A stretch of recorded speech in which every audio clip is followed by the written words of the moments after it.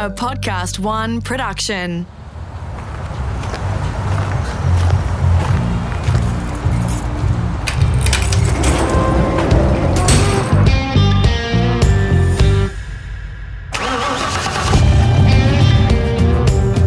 I'm automotive commentator and journalist Greg Rust, and this is Rusty's Garage.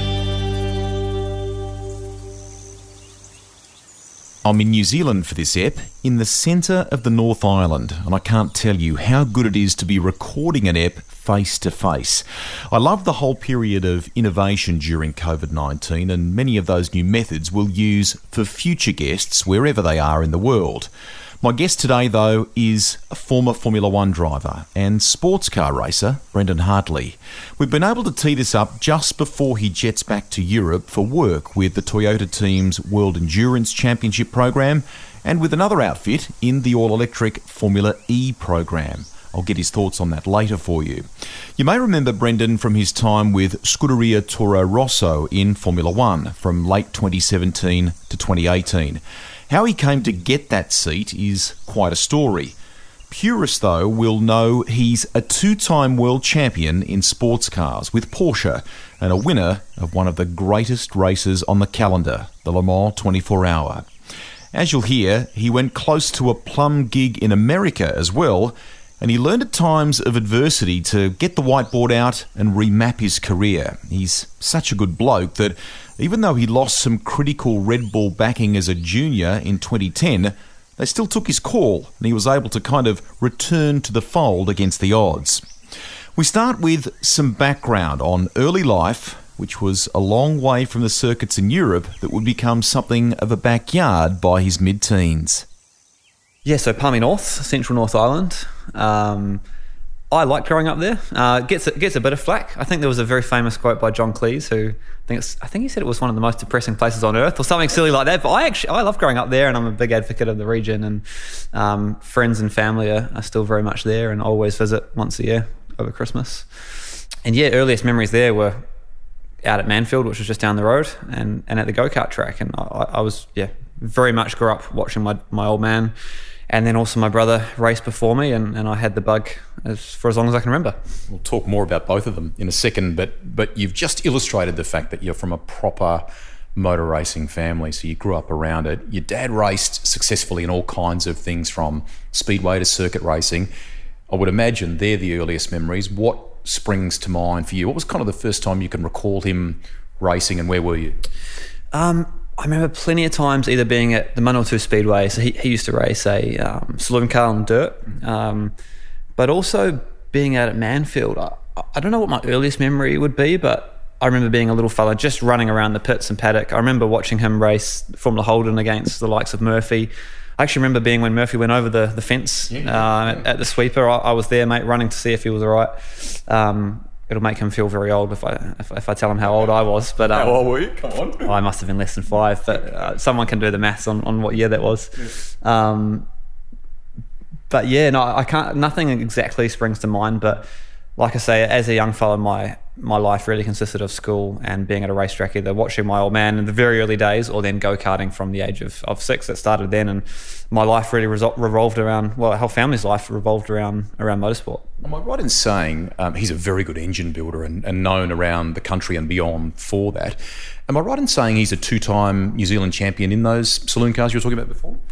Is it? That might be right. Yeah. He's actually on his way here. He'll be in a couple of hours, so he'll be able to tell you. But I think that sounds about right. I think he was mini champ a couple of times as well, New Zealand mini champ, and I always used to give Mark Webber a lot of stick because he actually raced against Mark. I think it was in the very first Melbourne Grand Prix in Formula Holden, because I was teammates with Mark, you see, and I was like, yeah, you raced against my old man, but unfortunately Mark won the race, so I could only give him so much shit about it, you know. It kind of had ended there, but he did race all sorts over the years and was a bit of a grafter, you know, like. Hearing the stories from him, you know, he never had a budget. He'd buy a car that was crashed the year before and you know, do it up and prepare it himself and get it ready for the next year. When he raced from Atlantics, you know, which was a big series back in the day, and you know, always on a bit of a budget, but bit of Kiwi ingenuity, and I think, you know, like many of us Kiwis, not all of us had the opportunities like I've had to go overseas, but I think he was definitely pretty handy.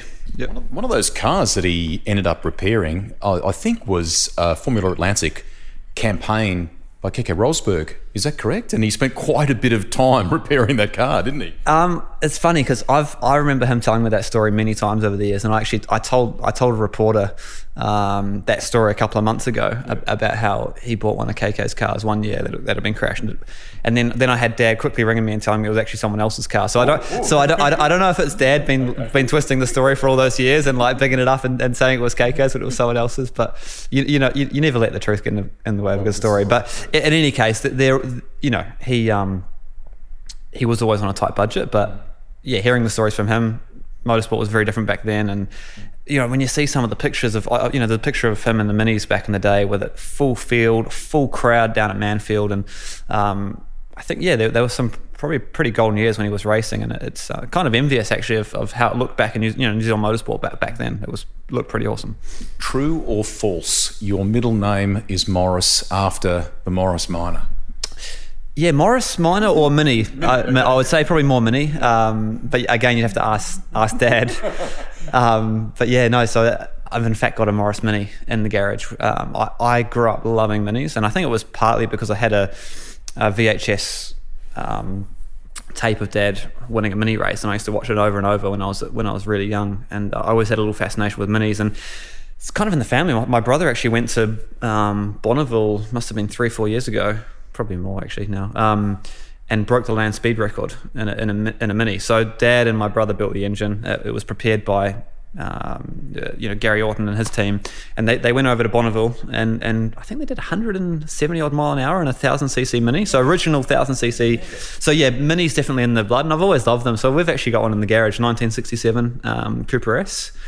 Sarah and I drive it down to the shops couple of times a week, and yeah, love it, mate. I get such a thrill by driving some of the old stuff, and just it's got character and it's fun. Yeah. Tell us a little bit more about that. Red in colour, beautifully restored. Where did you kind of track it down? You don't have to do too much to it, do you? Nah, so I didn't restore it myself, but we found it on Trade Me, and it was a guy down in Kapiti. We touched base with him. We heard the full story. He'd owned it for 30 years. It was he'd fully restored it. It was the love, his little labour of love, and he was moving on, and I think he was pretty happy it was going to an owner that was going to take care of it. And yeah, it's our little pride and joy here in Taupo. The best part is that you're actually driving it still, which I think is cool. It's not just sort of gathering dust in the garage.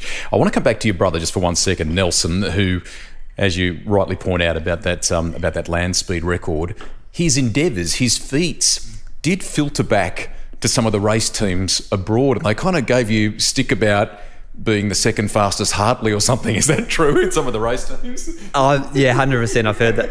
No, actually, when I was at Le Mans a few years, there is actually a good story. So my second Le Mans in 2012, my brother came over to watch the race. He was actually doing he was doing the driver changes during the pit stop. So he got part of the team, and the funny thing was I missed my flight to get back to Le Mans for the scrutineering. So I don't know anyone who is familiar with Le Mans. 1 week before you have a scrutineering day, there's a huge crowd. It's where all the photos taken for the whole week.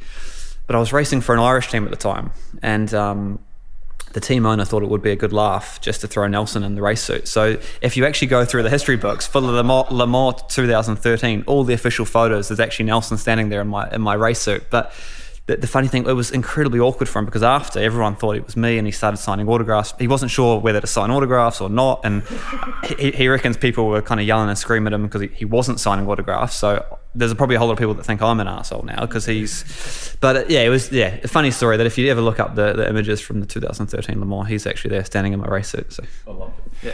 He has given me a little bit of an insight into you for this chat, which is terrific. And the podcast over time... Oh, God. No, it's good. It's okay. We've got a couple of good yarns. Don't believe everything he said, mate. Don't believe? Okay. The podcast at times ends up being athletes whose chosen path or tool just happens to be motor racing, and they still have an attachment or a love of cars. And there are others that are... I spoke to Dario Franchitti recently, who's just a diehard car guy. I sense in you love of car, but athlete, competitive spirit, real competitive spirit. And Nelson says, this started to come out at a very young age. and he recalls you guys going to your cousin's for a Sunday roast lunch. And he reckons... I've heard this story. Really? So, yeah, Okay. He says you were playing some sort of Sega racing game back in the day. Oh, I have heard this story. I don't believe it, by the way. But go on. No. He's told this story lots of times, and I still don't believe him, but that's fine, yeah. You fill in the blanks for everyone. You go on. No, you go on. He claims that you're all lining up to have a go, and you were kind of 2 or 3 away in the queue from having your turn. Now you complete it. Whether it's factual or not, what do you reckon he says happened? He thinks I was so committed to getting my turn and obviously going for the fastest lap or biggest score or whatever it was that I ended up... just peeing my pants, just to not lose my spot. That's what he claims. I mean, I would claim that's quite big dedication, and I'm sure athletes have done worse to succeed. But yeah, I'm not convinced that's a true story. But he does claim that happened. So he paid you a great compliment in the sense that he said, you're a really smart motor racer. A lot of that has come through experience over time, but the way you've applied yourself as well. But he could tell even from a young age the way you would take things in. 4-year age gap between you guys, and even when you first started, you were barely 6, I think, when you first started go-karting. But even then, he felt that you would be wandering around looking at his kart, which I would imagine was probably in a different class, and looking at things that were different and reasons why his may have been faster perhaps than yours. Yeah, I think I realised pretty early on that I was a very competitive person, as you said. And I think that is part of being any sports person. If you don't have that competitive drive, I mean, you need some sort of competitive drive. But I do always recollect my very first go-kart race. So I'd just turned 6. I'd been out to the go-kart track for my very first test day. And I think that is the one and only time myself and my brother have actually raced in the same race together. Wow. So he's 10 years old. So he's just on the edge of moving up from cadet to junior restricted, which is in go-karts. And here I am at 6 years old having my very first race. So naturally he's going to kick my butt. He's going to lap me more or less. But we've done the test day, and I was pretty upset how far off the pace I was. And when I'll never forget getting back to the house, the 2 karts were sitting there, and I was inspecting and trying to figure out what was different about his kart. And I'd already nailed that he'd had different gearing on. I mean, he's going a lot quicker. He needed a much smaller gear on there, different NASA panels and wheels and tyres. And I started already giving out then and giving out to my old man that I wanted better race gear. So I'm not sure if that's a good quality or not, but it was pretty clear from the word go that I had a drive to want to win, which I guess it's a big part of any sport. I mean, I think what you learn with experience is actually how to take the losers as well, because you can't always win, and I think that's something that I've learned, particularly in the last 10 years racing in Europe and having a lot of ups and downs, is actually you have to take the good with the bad, and actually finding a way to turn those difficult times. As a young fella, it's very hard to understand when things aren't going well or you're making a mistake, how that can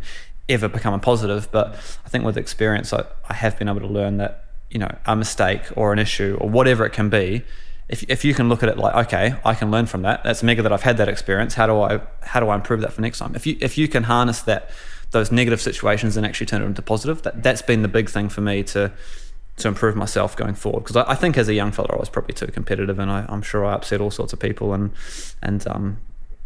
yeah, not normal being young competitive egotistical driver, but I think I've moved on a little bit from there and understand a little bit more how to get the most out of things. But yeah, that's a great life takeout, irrespective of motor racing, I reckon. Not even with just driving mistakes. I've realised recently, if you have whatever the hard situation in the career is, you can always put a positive spin on it, and if you can do that and get that positive out of it, that's how you can actually move forward. I think a lot of people dwell on the negatives and dwell on, if it's a mistake, if it's losing a drive, whatever it is, I think that always can be looked at in a positive way. In some, even if it's a small thing, there's always a positive to take out of it, in my opinion.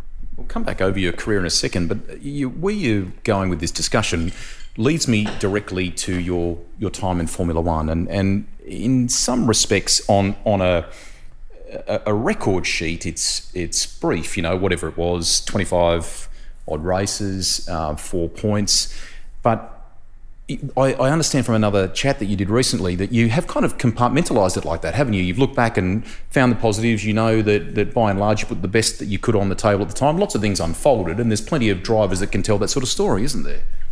Yeah, I mean, I look back at the time in Formula One in a very positive light. You know, I think there's a lot of drivers, New Zealand drivers, Australian drivers, you know, wherever you're from, there's plenty of drivers out there that could have made it to Formula One and didn't, for whatever reason. And I felt very lucky and I was in a pretty unique position to actually get to Formula One. So, I mean, that in itself is something positive to look back on. Of course, I would have liked to have continued there for longer, but just to have that opportunity for 1 year was huge, and I don't have any regrets. I mean, okay, yeah, at the start of the season, maybe one or two things going differently, one or two things falling my way, maybe not making a mistake when, you know, in a crucial moment, things could have turned out completely different. But that's motorsport, and I think I definitely grew through the year, and I finished a lot stronger than I started. But it's not, you know, there's a lot more to Formula One. I don't want to go into all the politics, but yeah, I don't look back in a negative way, and I don't. Yeah, I feel incredibly lucky that I got there to start with, and I'm very proud of the story of how I got there. And you know, I lost my drive with Red Bull 10 years before, and then here I was 10 years later in Formula One with Red Bull. And that journey to get there, I'm proud of that story, and there were plenty of ups and downs on the way, and I've still got a successful career in motorsport. Yeah, most definitely you do. You're to be credited for that, because you effectively picked up the phone, called Helmut Marko again, and started, you know, chatting with him, and reinforced the fact that you were a more, in your eyes, and certainly on paper, a more complete driver in terms of what you're offering when that Toro Rosso opportunity presented. Yeah, I mean, I definitely got the timing right, but at the same time, I saw an opportunity and I took it. Yeah, I think a lot of the times in motorsport, timing is key, and I'd actually just found out that Porsche would be pulling out of LMP1, which I'd been doing for 4 years, which was a big blow. And again, I took that as an opportunity. Okay, so what's next? What opportunities are out there? And IndyCar was a potential, wasn't it? Yeah, another story. It's a long one, but I was pretty close to heading to the US as well, and even had a contract to be in the US. But yeah, the whole Formula One situation happened very quickly, but without making that phone call to Helmut Marko and just putting myself out there, it wouldn't have happened. And I think that even goes back to when I got the drive at Porsche. I think I was a bit of a wild card, and no one was really expecting me to get that drive. You know, they'd had 100 drivers call them up, a lot of people with endurance experience. I'd just come onto the endurance scene, but I did pick up the phone and make that phone call to Porsche, and I think that a lot of people don't sometimes take those opportunities or pick up the phone, or, you know, expect those opportunities to come to them without actually making an effort. So yeah, I think definitely timing was key, but yeah, at least I did pick up the phone and ask the question. So does that mean then, you know, hypothetically, that IndyCar is still on the box to be tick list for you? I mean, you're only 30 now. Yeah, it's not something I'm actively pursuing right now. So I'm really happy to be with Toyota and the WEC. So I'm back to Le Mans. I should have been there this weekend. I'm actually about to do the 24-hour virtual Le Mans. I'm sure you're probably going to ask me about some virtual stuff later. But hopefully the Le Mans 24-hour will take place at the end of the year. So I'm super happy to be back in endurance racing. And it's something I didn't dream up. I dream of racing as a kid, but it's something I fell in love with when I went to Le Mans for the first time. So I feel very happy to be back where I am and in that program. I think the future looks bright there. But, you know, a lot of people ask me about what the future holds, but you just never know. And that you know, the whole Formula One story is proof of that. You know, if you asked me 2 or 3 years before and asked, do I have a realistic chance of being in Formula One? I would have said, no, not really.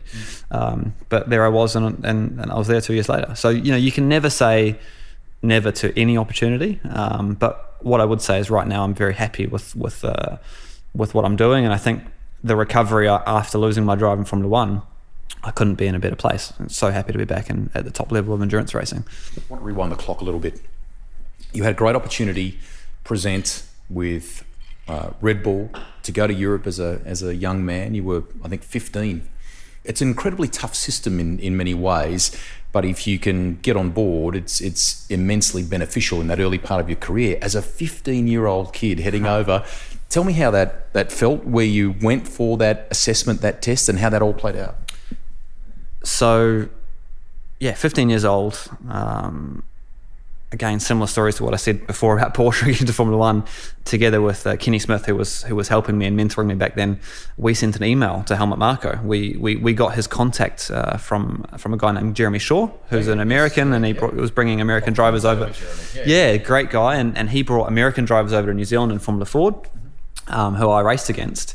And he saw a bit of talent in me. I was doing a good job, and he was happy enough to pass on Helmut Marko's contact. So we sent an email to Helmut Marko, and you're going to laugh, but I don't remember the exact number, but I think we were looking for $10,000 or $15,000 worth of sponsorship. I mean, we just didn't have any money. We saw a few V8 supercar drivers popping up with Red Bull helmets. We said, okay, look, we were desperate for a bit of funding. We were doing Formula Ford with myself, my brother, and my father. We should talk about my brother later, because he's been without him, I definitely wouldn't have got to where I was today as well, with the help that he gave in those early days. But anyway, we were just looking for money. Sorry, this was actually in a year later. I was racing Toyota Racing Series. Mm-hmm. So we sent this email saying, take a look. I'm racing in New Zealand. Again, timing was great because Toyota Racing Series launched. It kind of went international. People were watching it all around the world. International drivers were coming over to race in New Zealand. It had cachet, didn't it? Yeah. I won the very first Toyota Racing Series race. And about 2 or 3 months after we sent that original email, just looking for a bit of Red Bull sponsorship, we got sent back what felt like a 100-page contract. And as a 15-year-old, I didn't, it was incredibly overwhelming to try and understand what that meant, and going through all the clauses. And that was definitely the first time I'd ever seen a contract or tried to understand one. But basically what the contract was an opportunity to fly to Europe and do a young driver test. Mm-hmm.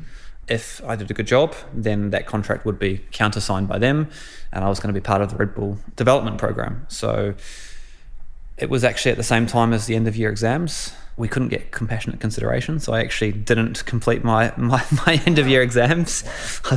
Actually, the school in general was very supportive, so I shouldn't. I'm not trying to have a go at them. They were very supportive of all my racing exploits. All the weekends away and Fridays away. So I didn't complete the end of year exams. Flew to Estoril. There was about 20 drivers, and I was one of the 4 selected, and that was it. We were signed with Red Bull, and I left home, friends, school, family at the following year. So I was then 16. But looking back on it, the thing that sometimes surprises me is that there was no question at that time. It was, there was no discussion with my parents. It was such a big opportunity. It was such an opportunity that we would, I don't come from a family with a lot of money. Go-karting, it was myself and my dad after school. Obviously, Dad building us a great engine, but it was everything done ourselves. We didn't have a lot of budget. Going to Europe was never on the cards. That was never really a realistic option. So that when this opportunity presented itself, there was, from my mum, there was no discussion about me leaving. And looking now and chatting to a 15 or 16-year-old, I say, wow, like I was that young when I hopped on a plane and left to go to the other side of the world. And although I was pretty handy with numbers at school, I was one of the top at my school in maths, I was terrible at language and probably worse at geography. So half these countries I was now going and driving, and I could barely locate on the map. I'd never heard of them before. So it was pretty green, and it was a pretty steep learning experience. But long time ago.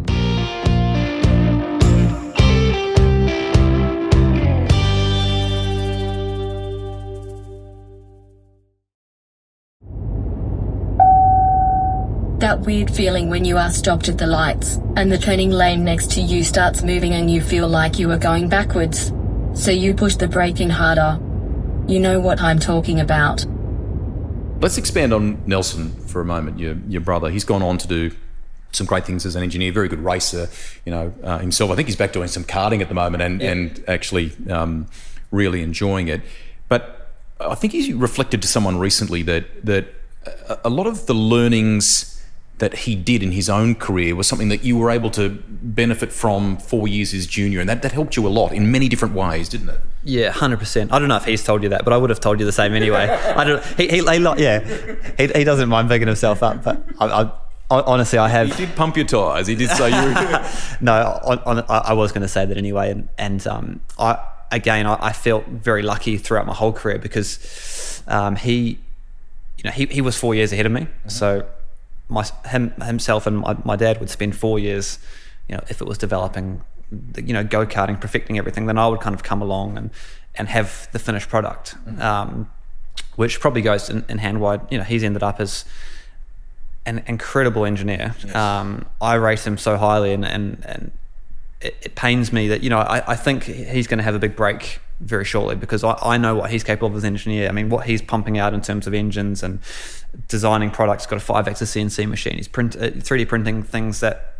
He's a one-man show in terms of the design process, and I have incredible respect for what he's able to do, and he's got a lot of exciting projects coming up. But I think that kind of goes hand in hand. He was always the engineer in developing this finished products. Like Formula Ford, he did 3 or 4 years of it, and then here I came along as a pesky 13-year-old, hopped in the finished product. I think I won my first race out at Mansfield, but I didn't have to go through that whole development process. So I was fortunate to kind of follow in his footsteps. I was definitely lucky to get the hand-me-downs. You normally don't want the hand-me-downs, but in this case it was definitely a good thing to get the hand-me-downs from my big brother who'd spent all that time developing it. Yeah. When you got to Oschersleben, you couldn't drive a car. You weren't technically old enough in Europe to do that, but you were back home here in New Zealand. And am I right in saying you had a little Honda Civic? Was that your first car? What was your first My car? first car was a Honda Civic, yeah. So I must have had that... I think I must have my license at 15 in New Zealand. Is that right? I think 15. Yeah, I don't know if it's changed now. So, I had a Honda Civic, and then, as you say, moving to Europe, I was too young to drive. I think I could have had a scooter, but I didn't. Moving to Oschersleben, which, if anyone doesn't know, that's in East Germany. There's a racetrack there. It's the middle of nowhere. It's not really somewhere you would go to live, other than if there's a reason to be there. So that was the race team, was 2 minutes down the road. You literally lived at correct me if I'm wrong, at the workshop, did you, more or less? Not far off, to be honest. With a couple of other drivers. So I was with an Australian driver, actually, Nathan Antunis, and an American driver, John Edwards. All Red Bull drivers. BMW driver. So we had good fun together. We used to hop on the train and go to the closest town, Magdeburg. We'd hop on we had our push bikes. No one spoke a word of English in the whole town. But it was a big learning experience in that first year, thinking, I traveled all around Europe and discovered all these countries. As I said, I couldn't even locate on the map before, and started experiencing all these different cultures and how different teams were working, and a lot of life lessons in a very short period of time, and a lot of things that I would have never learned at school, as you could imagine, traveling around Europe with a race team, and going to all these different countries and cities, and to Red Bull training camps, and seeing people like Sebastian Vettel and competing in the junior formula, where you'd have success, and importantly in a big field too, Brendon, like 40 odd cars, I think, wasn't it? Yeah. So the first year, I wouldn't say it was very successful. I think it was definitely a steep learning year. Also, just being out of my comfort zone. That first year in Europe, I had a lot of homesickness. I missed New Zealand a lot, and I think for anyone who hasn't travelled, they probably won't quite appreciate this, but anyone who has lived abroad for a short amount of time, I think you start to really become very patriotic and appreciate New Zealand a lot more than what you did before. Growing up in New Zealand, it's all normal, it's all great, but you don't think too much of it. But when you go abroad, you start to miss those little things and realize what a great country we do live in. And I'm not complaining about where I was living, but just very different. So that first year was tough for me. Being away from friends and family, and just a lot of new things. Not just the driving of the cars, but just the different cultures and how the teams worked, and working in being in a part of a company with like Red Bull, or being a bit more in the media eye, doing interviews, but just there was just so much learning in that first year, and I wouldn't say it was the best start. But the second year was a big turning point, and I won the European Championship in Formula Renault, and as you say, that was 40 or 50 cars. So that was really the big winning a European championship is what every driver's looking for, and that was the biggest junior formula at the time. As you would go, clearly Red Bull give you the opportunity, and that came in enormous is not quite the right word, but it came in a very busy sense. You had a patch of your career there in whatever it was, as we get closer toward 2010, where you were doing lots, and I think you felt like maybe you bit off more than you can chew at that stage. Just reflect on that for me and what you mean by that. Yeah, definitely got burnt out. So how it worked in the Red Bull program, you had no choice over what you were going to be racing. So at the start of the year, you get a call from Helmut Marko. He'd tell you, okay, call this number. You're racing with this championship and X team, and there was no real discussion. That they were making all the calls for your career, even to the point of where you'd be living. At least that was the case for me. And going into 2007, I won the European Formula Renault Championship. And the next year I went to Formula 3 and British Formula 3, which went pretty well. I had the most race wins, but also made some stupid mistakes, which meant I didn't win the championship. I was P3 behind Jaime Alguersuari. But going into the next season, I became the Formula 1 reserve driver. So this was the year where I really got burnt out. So I got put into a situation. I was a Formula 1 reserve driver. I raced the Formula 3 European Series. And at very last minute notice, I also raced in the World Series by Renault Championship, which I'd done almost no testing for. So not only was I competing in 2 championships, I was also the reserve driver for Formula 1 and going to all the Formula 1 races on top of simulator testing back at the factory. And yeah, I got burnt out. Honestly, I went from racetrack to racetrack. I had a few bad results, which, you start to lose a bit of confidence. You're jumping from between different cars. I felt like a bit of a spare part at being a reserve driver. It wasn't something that I particularly enjoyed. Going to the racetrack, listening on the meetings, but not really having a role. You didn't really have an input. You were just there listening. It sounds like I'm moaning, but yeah, the truth is I got burnt out, and I wasn't really. It was a bit of a dark time in my career. I didn't enjoy it. I lost a bit of the love for motorsport in a way, and I think the results reflected that. And I think as a young, 17, 18-year-old, I say I wasn't prepared for that, but you look at the likes of Max Verstappen, and he's gone there at that age, and he was prepared for that, but I wasn't. So yeah, I think I just got a bit burnt out, mate. And a year and a half later, I lost my drive with Red Bull, and I think for just reasons. The results weren't there. I mean, I'm not going to sit there and say, yeah, they asked me to do too much or whatever it was, and that's how it was. But that was quite a turning point for me as well, because all of a sudden I was put in a situation where I no longer was under the Red Bull umbrella, where they were deciding, okay, you need to be there at this day, you need to be with this team. I was all of a sudden a bit more in control of my own destiny. I've always had great support back in New Zealand from the likes of Peter Johnston, Barry Tomlinson have always been advisors, obviously the Giltraps who have helped, almost every single New Zealand driver I can think of. So I've always had great support, but under that Red Bull umbrella, they were very much in control of every move in my career. So all of a sudden I was in this situation and where I was all of a sudden in control again, and actually it was actually a big relief for me, which sounds weird, like losing that drive. I remember it was at the 2010 Silverstone Grand Prix. I had a meeting with Helmut Marko, who told me that I'd no longer be in the Red Bull program, and it was actually a big release. And I remember getting home that night, and I was like, okay, well, what now? I was very much on the edge of coming home to New Zealand. That wasn't in my head at the moment. It was like, no, I'm not going home. But obviously I didn't have money to keep supporting myself to be in Europe. But I still had this sense of relief, and that I was now in control. So chatting to a lot of my advisors in New Zealand, one of the advice from Peter Johnston was like, okay, get a whiteboard and just start marking up all the contacts that you've made over the last 4 or 5 years in Europe. And that's what I did. And I started picking up the phone for the first time in my career. That was never something I had to do before. And just embraced it. I grafted. I got an odd drive here and there. I picked up a role at the Mercedes Formula One team, so I became one of their test drivers, which I continued for 3 or 4 years. So that became a big part of my income. That's what supported me to live. And my wife Sarah worked at a restaurant, so we were scraping to get by. We didn't have any money, and I was grafting to just find those drives here and there, but it's hard to explain, but just being a bit more in control of my own career, it did change my outlook. And I guess I realized very quickly that I 100% wanted to find a way to restore my career.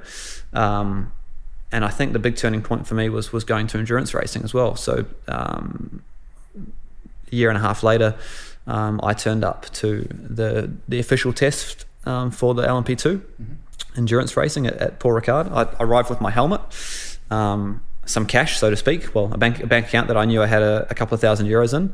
I walked up and down. But unannounced. You kind of like just you rocked up and sort of started knocking on garage doors. What did you do? Effectively, yeah. So I was in touch with one team who would potentially put me in a car for a test. So although I had a bit of a reputation in single seaters, endurance is a whole new world. It's a different, almost a different sport in a way. That you need to prove yourself again in endurance.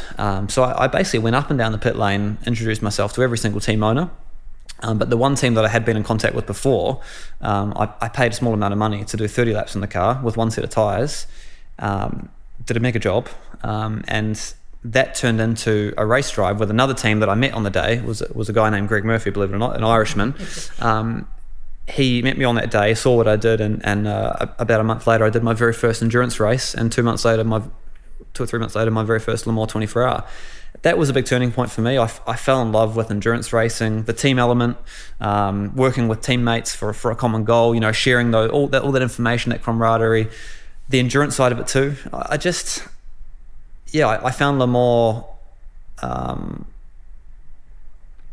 the most exhilarating thing I'd done. Standing on that pit lane, I had goosebumps. The whole team had worked a whole year for this one 24-hour race, and I just loved it, mate. I'm not really putting it into words very well, but that was a big turning point for me, getting to endurance racing, which then a few years later turned into a factory drive in Porsche. But between that, I also ended up racing in America. I met a contact from so I was then at that time I was racing LMP2 in Europe via just turning up for this test, which then also turned into a drive in Grand Am in America, which started making some contacts in America, and I've done the Daytona 24 many times, and so I really turned my career around and took a different direction. But the crazy thing was, 7, 8 years later, I actually ended up back in Formula One, and I grew so much in that time of actually being in control of my own destiny and having to make those calls, and Sarah becoming a bit more part of the team. Sarah moved over to live with me in Europe.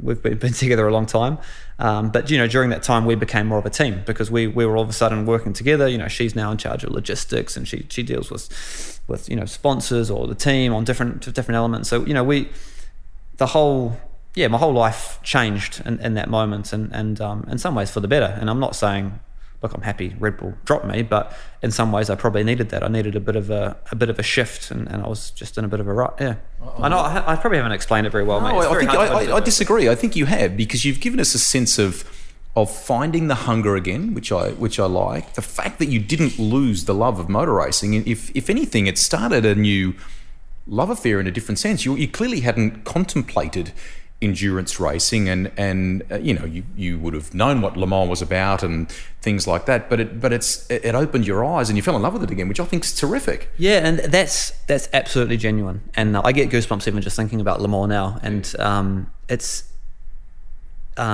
funny because I grew up dreaming of Formula One, and I'm lucky enough that I've raced at Le Mans and I've raced in Formula One, but still for me nothing compares to standing on that grid at Le Mans with the whole grandstands full. I'll never forget my first time with Porsche, seeing the Porsche flags being waved, and that feeling of representing the brand. And I'll just that moment will never pass my memory. And I didn't have that. I mean, it was incredible to be a Formula One driver too, but that electric feeling and that that atmosphere I never experienced in Formula One, believe it or not, which is weird because that's what I grew up dreaming of. And I still love my time in Formula One. I cherished it. You know, the Monaco Grand Prix, driving a Formula One car around Monaco, or my very first time in a Formula One race at Austin. I mean, these sensations are also absolutely incredible. But just from a pure emotional point of view, I have this real love affair with the Le Mans 24 Hour. But that's not to take anything away from Formula One, because that's another story altogether, which was also incredible, and so many elements of it. Yeah. I reckon you've balanced your answer very well there. Most would respect that. I was under the podium at Le Mans in 2015. You were second that year. Yep. with Mark Webber and Timo Bernhard. You would go on to win that race. But I want to just touch on a couple of things here, because you've raised Porsche. Firstly, that trio, that partnership. I mean, you talk about team in motor racing, great team of drivers and an incredible team of people behind the scenes at Porsche, and that was something really special, wasn't it? Yeah, so becoming a factory Porsche driver, definitely those first few years taught me a huge amount as well. So dealing with such a professional company, such a big company, wearing that badge, you have some sense of you have a sense of responsibility. Then also such a professional environment, you've got 100 engineers at the racetrack that you're, learning how to deal with that, because, you have to put your feedback in the right structure to the right people. There's a system in place, and that's where Mark Webber definitely helped me a huge amount, is just how to manage that team element, how to manage myself in such an environment. And but yeah, the team element and endurance is special, particularly with the drivers. Like you say, with Mark and Timo, we became best friends. We didn't really know each other very well before that, but when you're sharing a race car week in, week out, and every waking moment together on those race weekends, and you're fighting for that common goal, win or lose, one makes a mistake, so you've got the arm around, you're one guy's having a bad day, you're trying to figure out how to help them. I'm struggling to explain this well, but I guess it's like anyone who's been in any form of team, if it's a rugby team, or if it's, there's that team element that motorsport doesn't normally have. So, we're like brothers now. We had that bond that we raced together and put our complete heart and soul in it for a year. And that's something that I missed in motorsport before, because in Formula One, you're very much an individual. Yes, there's a huge team. It is very much a team sport, but it does feel more of an individual sport. It's more about an individual driver where you've got three of you and you're working together. It just adds this whole other element that I very much enjoy. And I've been in many different trios of lineups, or even sometimes four drivers at Daytona, and they're all different in their own way, and they're all enjoyable, and I've made some incredible friends. And I think the other point as well is you've got this huge respect for each other.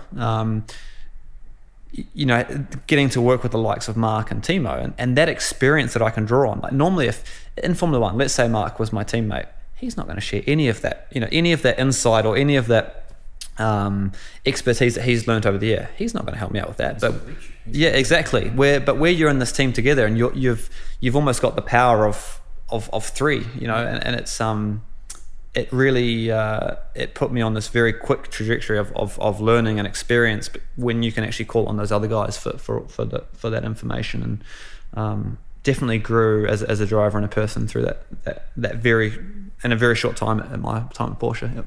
When you look back over Porsche, for 60 odd years or more, they've had some iconic, some unbelievable race cars, and the car you competed in, 919 or 919, it holds, it's now been retired, but it holds an unbelievable space in the history pages. For you, 2 World Endurance Championships and a Le Mans 24-hour win.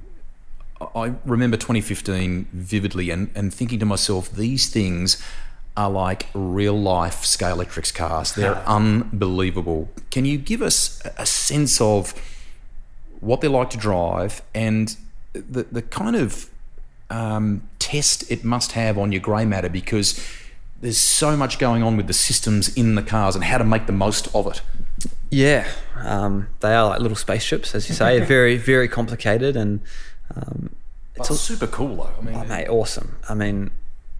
there's a lot to take in while you're driving. So we're managing energy systems. I mean, the incredibly complicated car, but also off the track, relaying all that data back to the hundreds of engineers and developing that with them and tweaking and fine tuning and getting the most out of it over the course of a weekend was all part of the fun. Can you do that almost when you got to make adjustments on the run? Can you almost do that by braille, for one of a better description? Like you're going down Mulsanne at whatever speed you're doing. Can you do it without needing to look down and things like that? When you're used to a car, I mean, we're doing 36-hour tests sometimes before Le Mans, so you get very used to the environment you're in, and it like the back of your hand. I mean, there's 100 switches on the thing, but of course it's like anyone who's played a PlayStation or tapped on a keyboard. That's a good example. People can write on a keyboard without looking. It's the same thing in the end. It becomes an extension of your body, which is very much the case in a race car. That feeling that you have in a race car and feeling on the edge of the limit, you feel it through your body. So the whole thing becomes an extension. And that's the same for the buttons and all the systems. But the car definitely goes down in the history books, and it's cool that my name's written in there as well. And as a Le Mans winner, and together with Earl Bamber, another Kiwi who I grew up with, was another pretty incredible story in my career, actually, to end up standing on the top step of the Le Mans podium with another Kiwi driver that I grew up racing go-karts with. I grew up spending time on his family's farm as a kid, and we had very different career paths, but we ended up back in exactly the same place. That 20 years later, which was pretty unreal, to be honest. Yeah. You summed up before the atmosphere of the event. I mean, it's, what are we talking? 200,000 odd people at Le Mans. Immense passion, immense history at that event, and it's grueling just as a spectator to try and stay awake for 24 hours is tough, let alone for you all competing in it. It's in the trio, Monaco Grand Prix, Le Mans 24-hour, Indianapolis 500. It's a very special race to win, Brendon, isn't it? Yeah, no, you're right. And obviously I competed at the Monaco Grand Prix as well. And there's obviously a couple of drivers going after the Triple Crown. I think Montoya has won Indy and Monaco, and Fernando's now won Le Mans and Monaco. So I think there's a couple of people in history to win all three. Very, very few though. Very few. Very so very lucky to have competed in two of them. But as I said before, Le Mans definitely holds a special place. And just thinking about it now, I mean, the virtual one's going to be cool tomorrow, but I really hope we get back there at the end of the year. That's the end of part one of my chat with Kiwi racer Brendon Hartley. Make sure you head back to the library and check out the second instalment. Part two has a few gems, including his where to now moment when Porsche called time on its LMP1 or prototype sports car program, how he landed the drive with Toro Rosso in F1, and he sheds a little more light on a drive in America that could have seen his career take a very different turn.